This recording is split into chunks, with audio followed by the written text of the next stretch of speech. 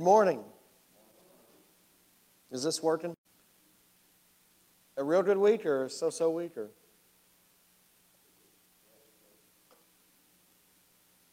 I had a good week until yesterday, and I had a lot of challenges at work, but that happens. That's what we do. We do maintenance, you know. And so things got to break or I ain't got a job, right? And they broke yesterday. That happens, don't it? Right. Yeah, we're missing a lot of people today. And I'm kind of bummed out about that because I'm going to do something today that I've never done in my entire ministry. You guys want to be my guinea pigs? All right. I'm going to share with you my personal opinion on a particular passage of Scripture, okay? And I want you to tell you right off the bat as a disclaimer, this is my theory, based on other Scriptures that I've read and based on some other studies outside of the Bible that I have done, okay? So I want to throw this out there that this is just a theory, okay? Okay, but first of all, I want you to turn in your Bibles to Matthew chapter 17, okay? There's a lot of mysteries in the Bible, and there's a lot of things that we don't understand. And one of the things that always perplexed me about this scripture is what was this about? And why then? And what was the significance of it? Because it was just a random thing that happened just out of the blue. But with God, there's nothing that's random and out of the blue. Okay? But this is thrown in there. And the forerunner to Matthew chapter 17, what takes place before that is Peter has a revelation of who Jesus is. Jesus asked him, who do you say I am? And Peter said, you are the Christ, the Son of the living God. Peter made that declaration. And then Jesus told his disciples at that point not to tell anyone that he was the Christ. And then it goes on in chapter 16 where Jesus predicts his death. He predicts that he's going to have to go to Jerusalem and suffer many things. And that's when Peter rebuked Jesus and said, this will never happen to you. And Jesus calls Peter Satan. He says, you're trying to, for lack of better words, be a stumbling block in what my destiny is and what my purpose is. And so Jesus is predicting his death. But then, 6 days after that, it says in verse 17, our chapter 17, will you read with me in our text this morning? But we're going to use this as a jumping off point because we're going to look at this passage. We're going to look at a passage in Joshua. I'm going to quote you a passage from Revelation, and then I'm also going to read you a little bit from NASA. Cool?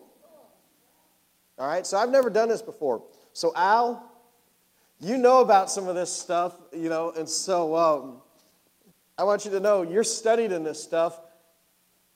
I just had 1 year that I read a lot 1 year, all right? Okay, so you guys good with that? Yeah, I'll tell you the story when we get there, okay? But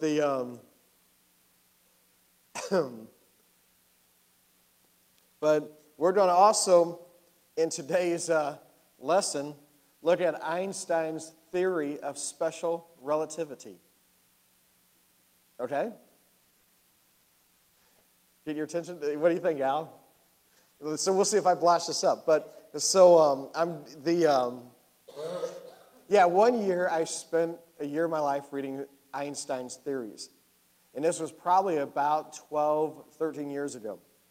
And I am not into science at all right? But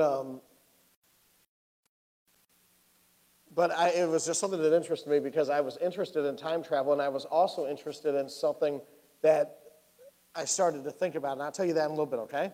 Cool? So let's get into the scripture first, okay? Are you guys with me? Okay, and I want you guys to understand, this is theory. I'm not presenting this as what we read in the Bible is biblical fact, okay? But I'm going to give you my theory of why this took place. Are you guys okay with that? Okay?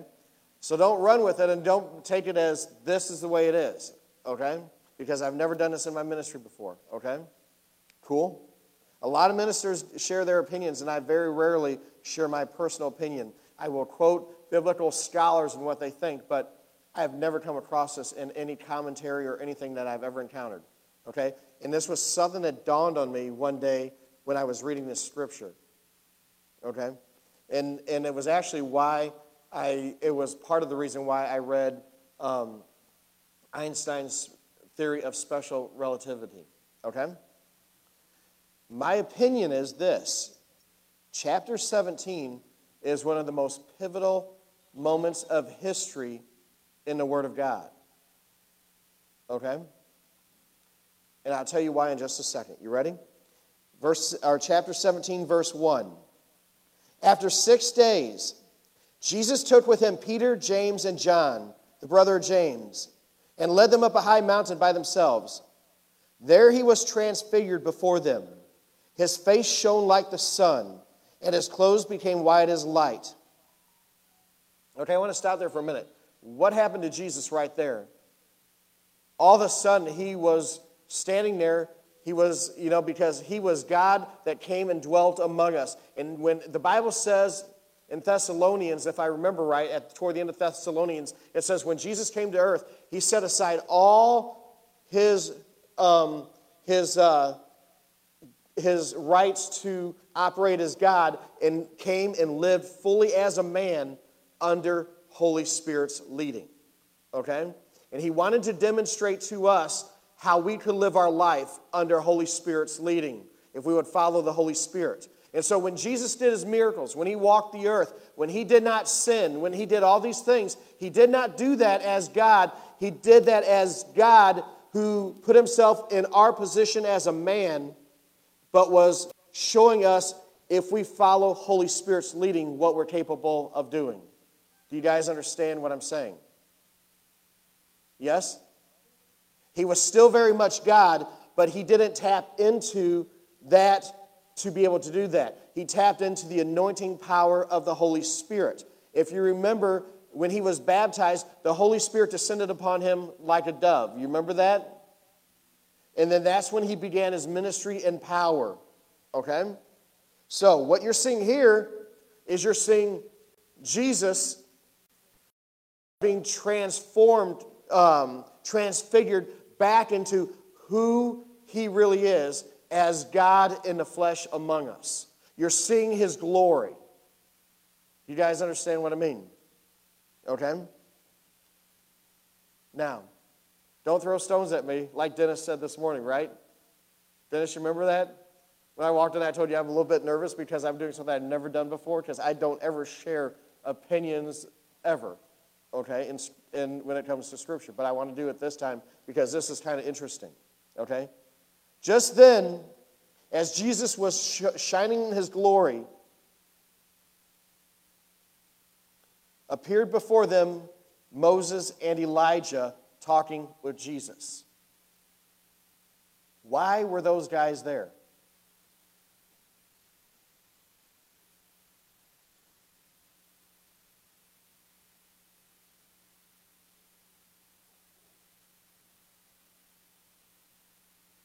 Any ideas?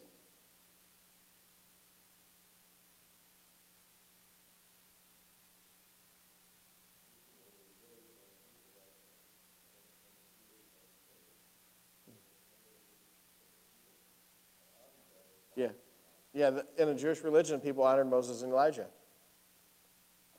Okay. I have heard, in the last 25 years, I've heard preachers preach before where Jesus is about to face his own death, and so the Father sent Moses and Elijah to encourage him, to build him up in his spirit, to move him on. I've heard preachers preach that, and I mean, God loved Jesus, his son, so much that he sent some encouragement, some backup, if you will. I don't believe that.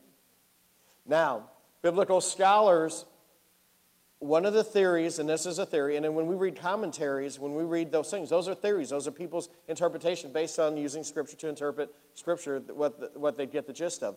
And one of the theories was, the biblical scholars, and this is kind of a leading thought, is one of the theories is that Moses was the one who wrote the law and taught the law.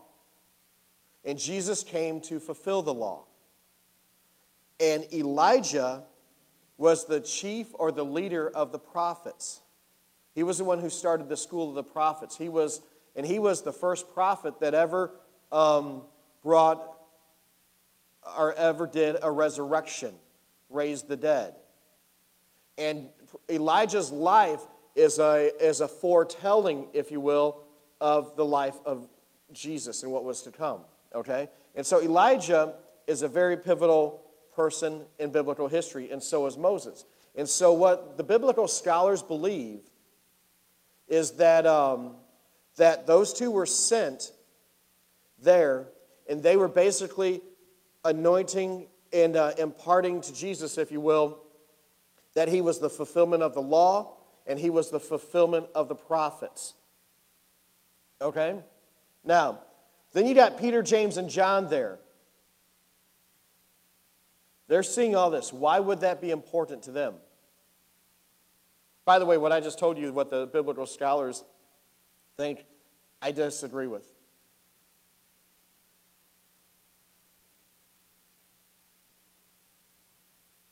Peter, James, and John, what do you think they represented in this? We haven't finished with Elijah and Moses yet, but what do you think Peter, James, and John represented? Why were they there? And why would that be a pivotal moment in history? As what? All right. Let's move on for a minute. Let's keep reading, and then we're going to go back to that in a minute. And it says in verse 5, while he was still speaking, while Jesus was still speaking, so Jesus is speaking to everybody there. It says, a bright cloud enveloped them. Oh, wait a minute. Hold on one second.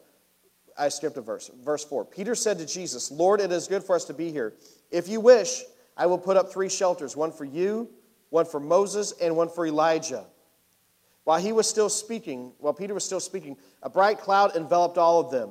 And a voice from the cloud said, this is my son, whom I love. With him I am well pleased. Listen to him. When the disciples heard this, they fell down to the ground, terrified. But Jesus came and touched them and said, don't be afraid. They looked up and saw no one there now but Jesus. And Jesus was back to his normal self. Okay. A lot took place in that one instance. And I'm gonna share with you what my theory is on that. Okay? And why I think this is a pivotal moment in biblical history. Okay? First of all, let's look at time.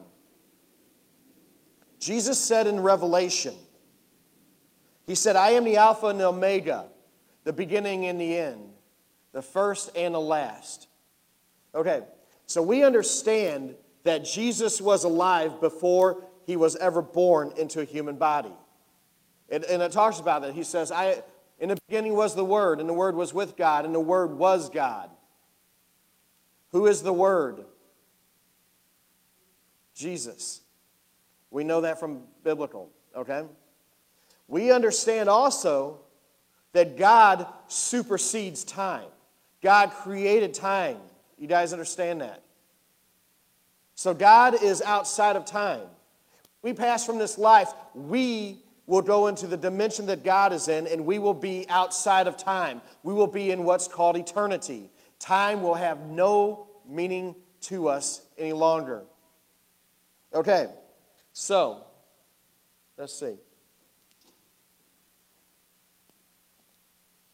I'm going to use 2 chairs as an example. When did time begin? Genesis. When God created the heavens and the earth. How do we measure time by earth standards? By earth standards.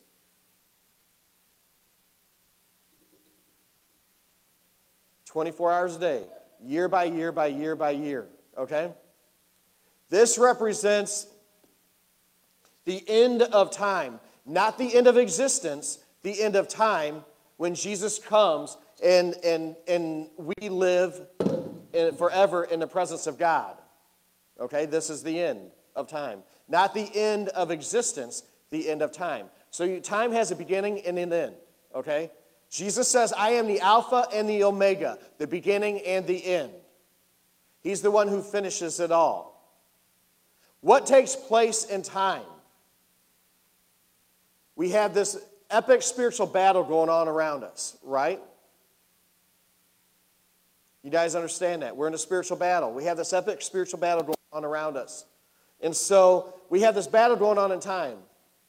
And you know, when I was younger, I used to have this dumb question when I was a kid.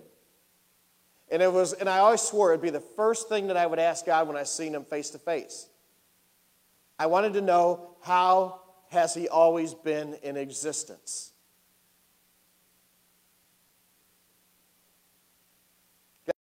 Answer to that. We won't know until we get into eternity, and even then we probably still won't be able to comprehend it, okay? But I do know this. God created this thing that we know as time. It has a definite beginning, and it has a definite end. And God is outside of the realm of time. He's not bound by time. But in the timeline, we have this epic battle taking place. And we know in the timeline that in the end, it talks about in Revelation, the prophecies talk about that Satan will be defeated. He will be cast into the lake of fire, and he will never be in an effect on eternity on anybody again. We do understand that Satan, the victory is already won. It's already a done deal. Okay? So God is outside of time. So if God is outside of time, can God move within anywhere in that timeline? Okay? So, time is relative. It has a beginning and it has an end. You guys understand where I'm at? God knows the beginning and he knows the end because he's outside of time and he's already seen the whole thing taking place. Are you guys following me? Are you guys bored out of your mind? Okay? How does that have anything to do with transfiguration? I'm getting there. Okay? So, if there's a beginning and an end, and God's outside of time, so technically, the beginning and the end, and all of everything that we know as life on earth, or life in this reality, from God's perspective, takes place just like that. Because I used to wonder when I first became a minister, why God was taking thousands and thousands and thousands and thousands and thousands of years for Satan to be defeated. And I was like, what is the deal with that when God could go just like that? And then it dawned on me when I started studying special relativity. God did finish it just like that.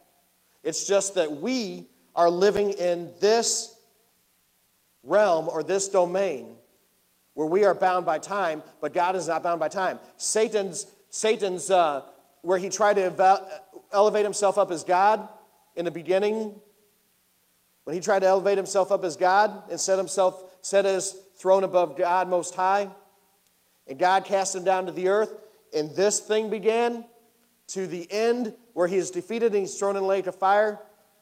In God's perspective, it happened just like that. So we are living this out, and from eternity's perspective, this has already taken place.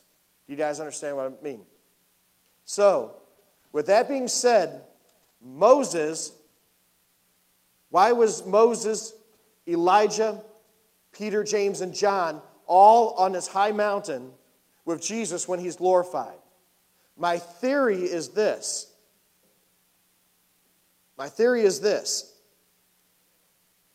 Moses and Elijah are in this time period. It would have been right around in this time period.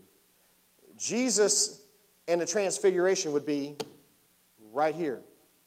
Peter, James, and John would be on this side of things, representing what's to come to this point. Okay? And so my theory was, and is, based on what I've read about special relativity dealing with time. You guys want to know what special relativity is before I go any further? Okay, so I've never done this, so please indulge me, okay?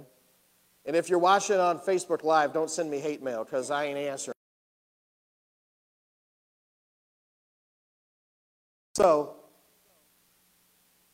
I divert to NASA. All right? And so I'm going to read from NASA's official page, nasa.gov. Okay? There was a club in Minnesota that sent NASA a thing, and they asked an intriguing question: is time travel possible? We've all seen the movies, Back to the Future and everything. We've seen Star Wars Time, where they travel really, really fast. And okay, so I'm going to read to you NASA's official page, okay, just to explain what special relativity is.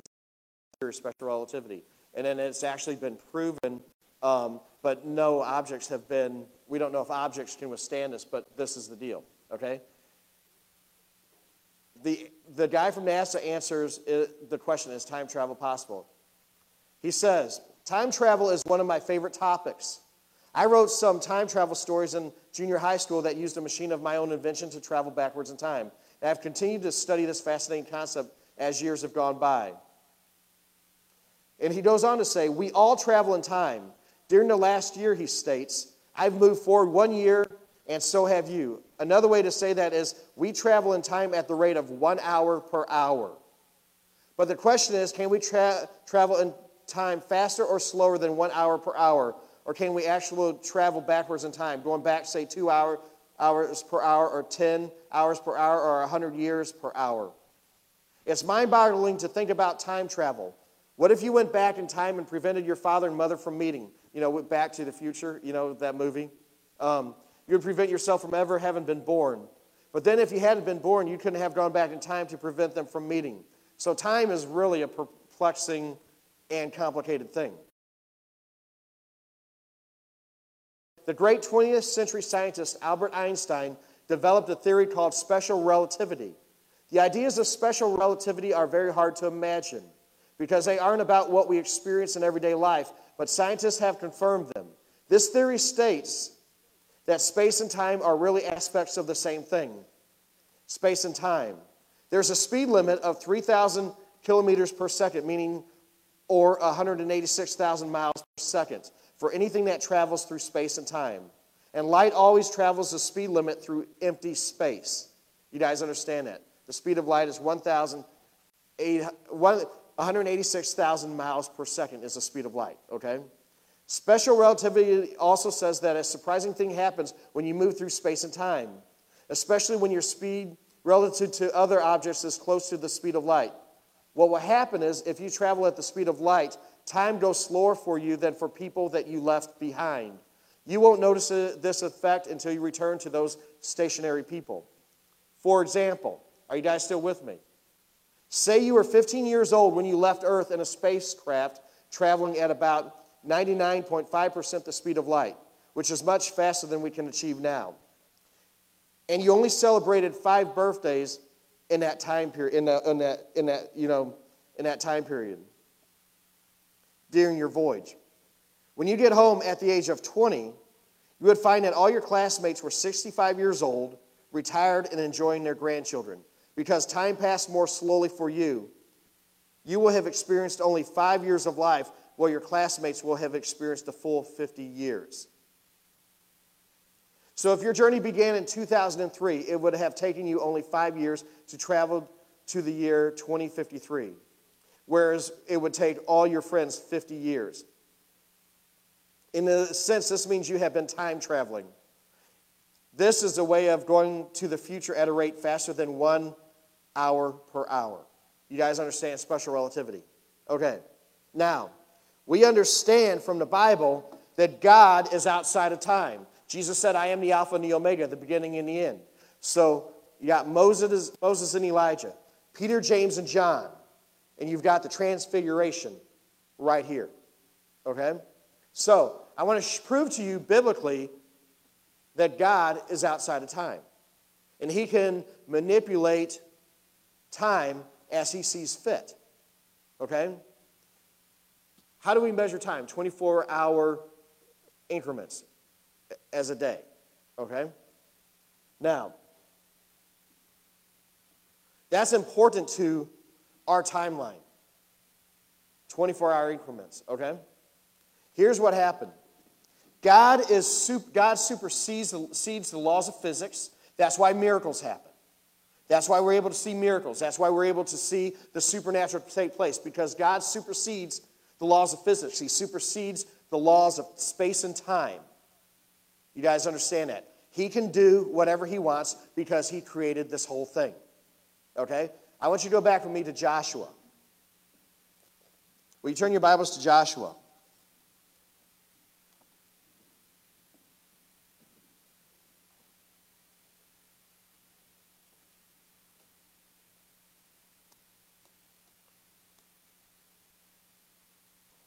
Are you guys good?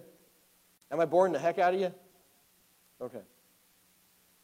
But I'm going to give you a theory of what takes place, because I believe this is a very pivotal moment in biblical history when we see the transfiguration of Jesus Christ. But it's my theory. You guys understand that, right? Okay, here we go. Joshua, I should say, I got Elijah on the brain. Joshua was dealing with some things, and he was in some battles. And I want to read to you the important part of this. Let's start with verse 9. Joshua chapter 10, verse 9. It says, after an all-night march from Gilgal, Joshua took them by surprise. The Lord threw them into confusion before Israel, who defeated them in a great victory at Gibeon. Israel pursued them along the road going up to Beth Horon, cut them down all the way to Askra as they fled before Israel on the road down from Beth Horon. Israel had been under attack. Israel had been in a war. And God has given them the victory. It says in verse 11, as the enemies of Israel fled, as they fled before Israel on the road down from Beth Horon to Askra, the Lord hurled down large hailstones on them from the sky, and more of them died from the hailstones and were killed by the swords of the Israelites. Verse 12, on that day the Lord gave the Amorites over to Israel. And Joshua said to the Lord in the presence of Israel, okay, and this is when Joshua prayed. He said, O sun, stand still over Gibeon. O moon, over the valley of Ajalon. And it says in verse 13, so the sun stood still and the moon stopped till the nation avenged itself on its enemies, as it is written in the book of Jashar. It says the sun stopped in the middle of the sky and delayed going down about a full day. It says in verse 14, there has never been a day like it before or since, a day when the Lord listened to a man. Surely the Lord was fighting for Israel.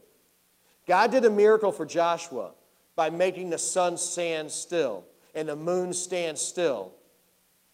At that moment, nothing happened in the universe or the galaxy around the earth at that moment. God did a supernatural miracle dealing with physics and stopped basically the rotation of the earth for Joshua. The earth rotates around in one day. How many times does it rotate around? Once. That signifies a day.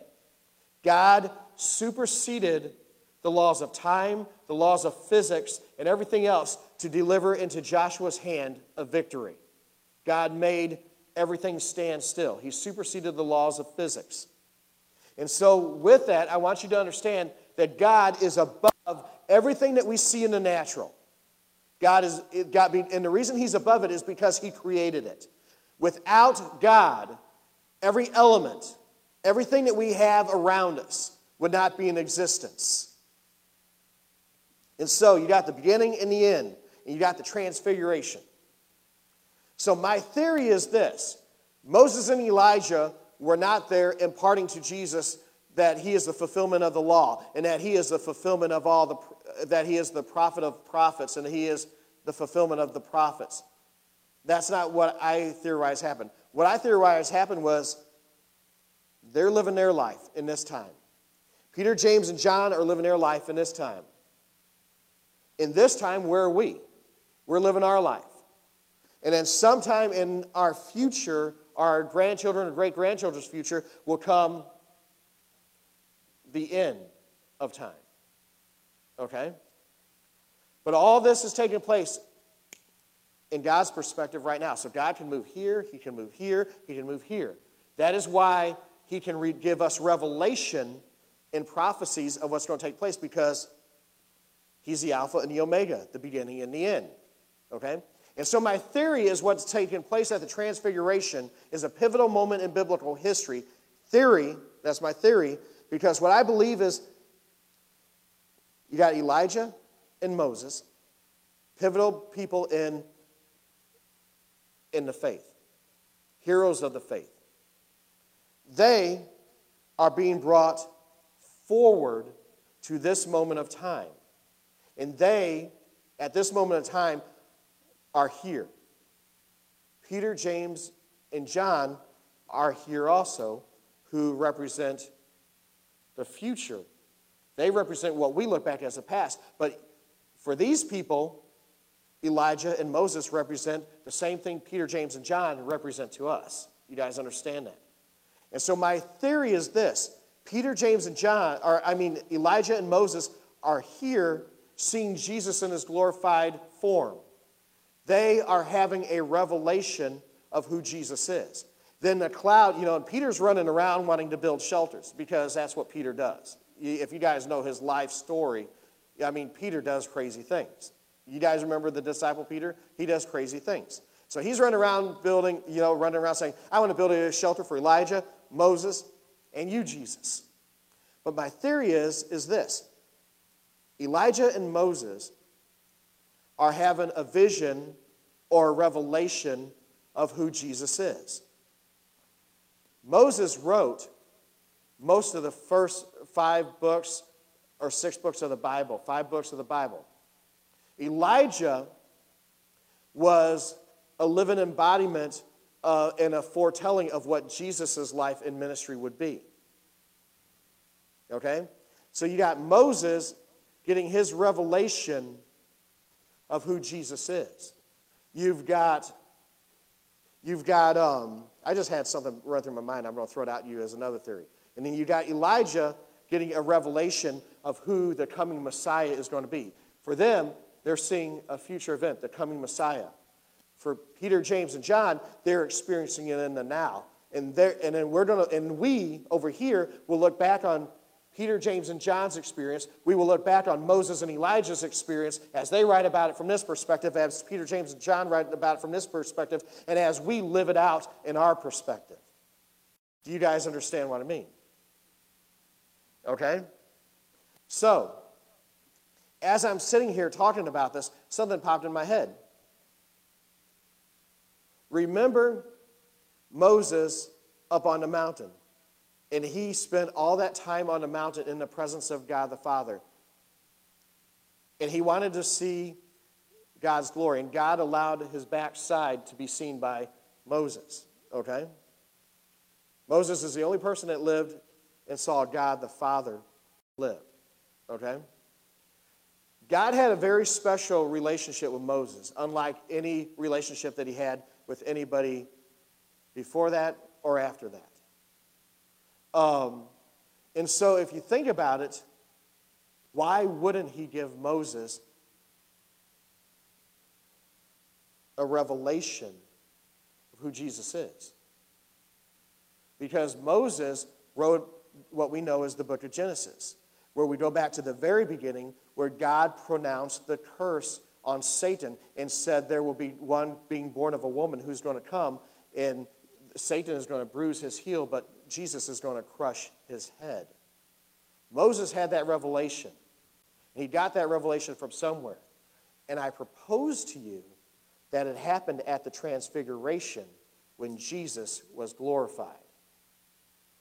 That's my theory of what the Transfiguration was all about. Now, it's only theory, and it's only my opinion.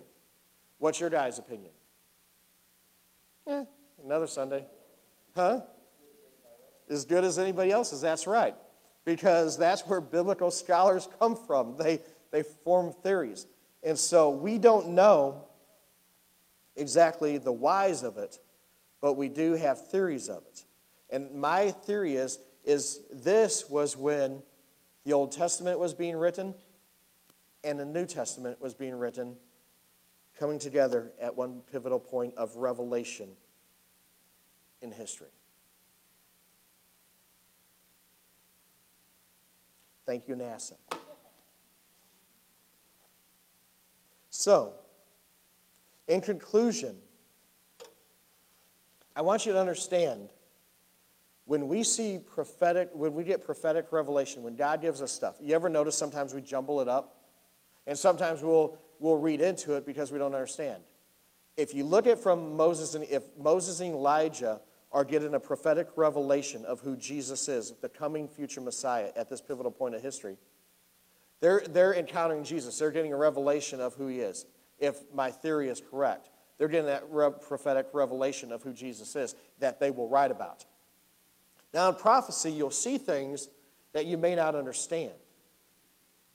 Okay?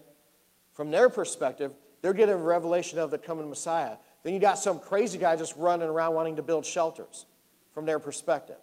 You understand what I mean? So they're going to have this incredible revelation of the coming Messiah in his glory. Okay? But something they wouldn't understand is, why was there a guy running around all going crazy wanting to build them a shelter, build this other guy a shelter, and build the Messiah a shelter? You understand what I mean? So they may not have understood that, so they probably didn't write about it because they're like, got me. You understand what I mean? But the thing is when we receive prophetic revelation or foretelling of things to come, sometimes we may see in the spiritual realm things that are coming that we may not necessarily understand. And it could be a Peter moment where he's running around, just somebody's, you understand what I mean, in that time period is running around acting a fool, if you will. You guys understand what I mean? And so the point of this is this. Keep your eyes on Jesus. Even in prophetic revelation, even if God gives you visions and God gives you ideas of things to come, keep your eyes on Jesus and Jesus alone. Because even in your prophetic revelations, there may be a Peter. You understand what I mean? Running around wanting to build shelters, if you know what I mean. And I use that in kind of in jest, but you guys understand what I mean. Keep your eyes firmly fixed on Jesus. Whether you're living your life, when you're receiving prophetic revelation, when you're growing in the gifts of the Spirit, when you're growing in the things of God, when you're doing work for the work of the ministry, keep your eyes firmly fixed on Jesus. There may be a lot of distraction going around you, but if you keep your eyes firmly fixed on Jesus, you will get the true revelation of who he is and what you're supposed to do for the period of time that you're in. Cool? So with that, I conclude that is my theory of the transfiguration of Jesus Christ. I'd like to give you an altar call, but I don't think it's fitting for that. I was just using this as a Bible study today, and I just wanted to go and to show you some different things in Scripture. And I hope you found it interesting, and I hope those of you out on Facebook Live don't send us hate mail. Cool? So, will you all stand with me as we go in prayer? And we'll go from there. Cool? Father, in the name of Jesus, we thank you for your word. And God, we got all sorts of theories outside of your word. But what's important is that we keep our eyes on you, Jesus. You are the author and the finisher of our faith. And I ask Jesus that as we go through life and we learn how to interact with you, and we learn how to utilize the gifts of the Spirit, and we learn how to tap into more of the spiritual realm and doing supernatural things for your name and for your glory and for your honor, I ask Jesus that you help us keep our eyes firmly fixed on you. Help us keep our eyes on your word and what you say, and not on the things that are going on all around us as we're getting this revelation. Jesus, you are the only revelation that we need. And help us keep our eyes fixed on you. That way we don't fall. In Jesus' name, Amen. Natalie, will you come?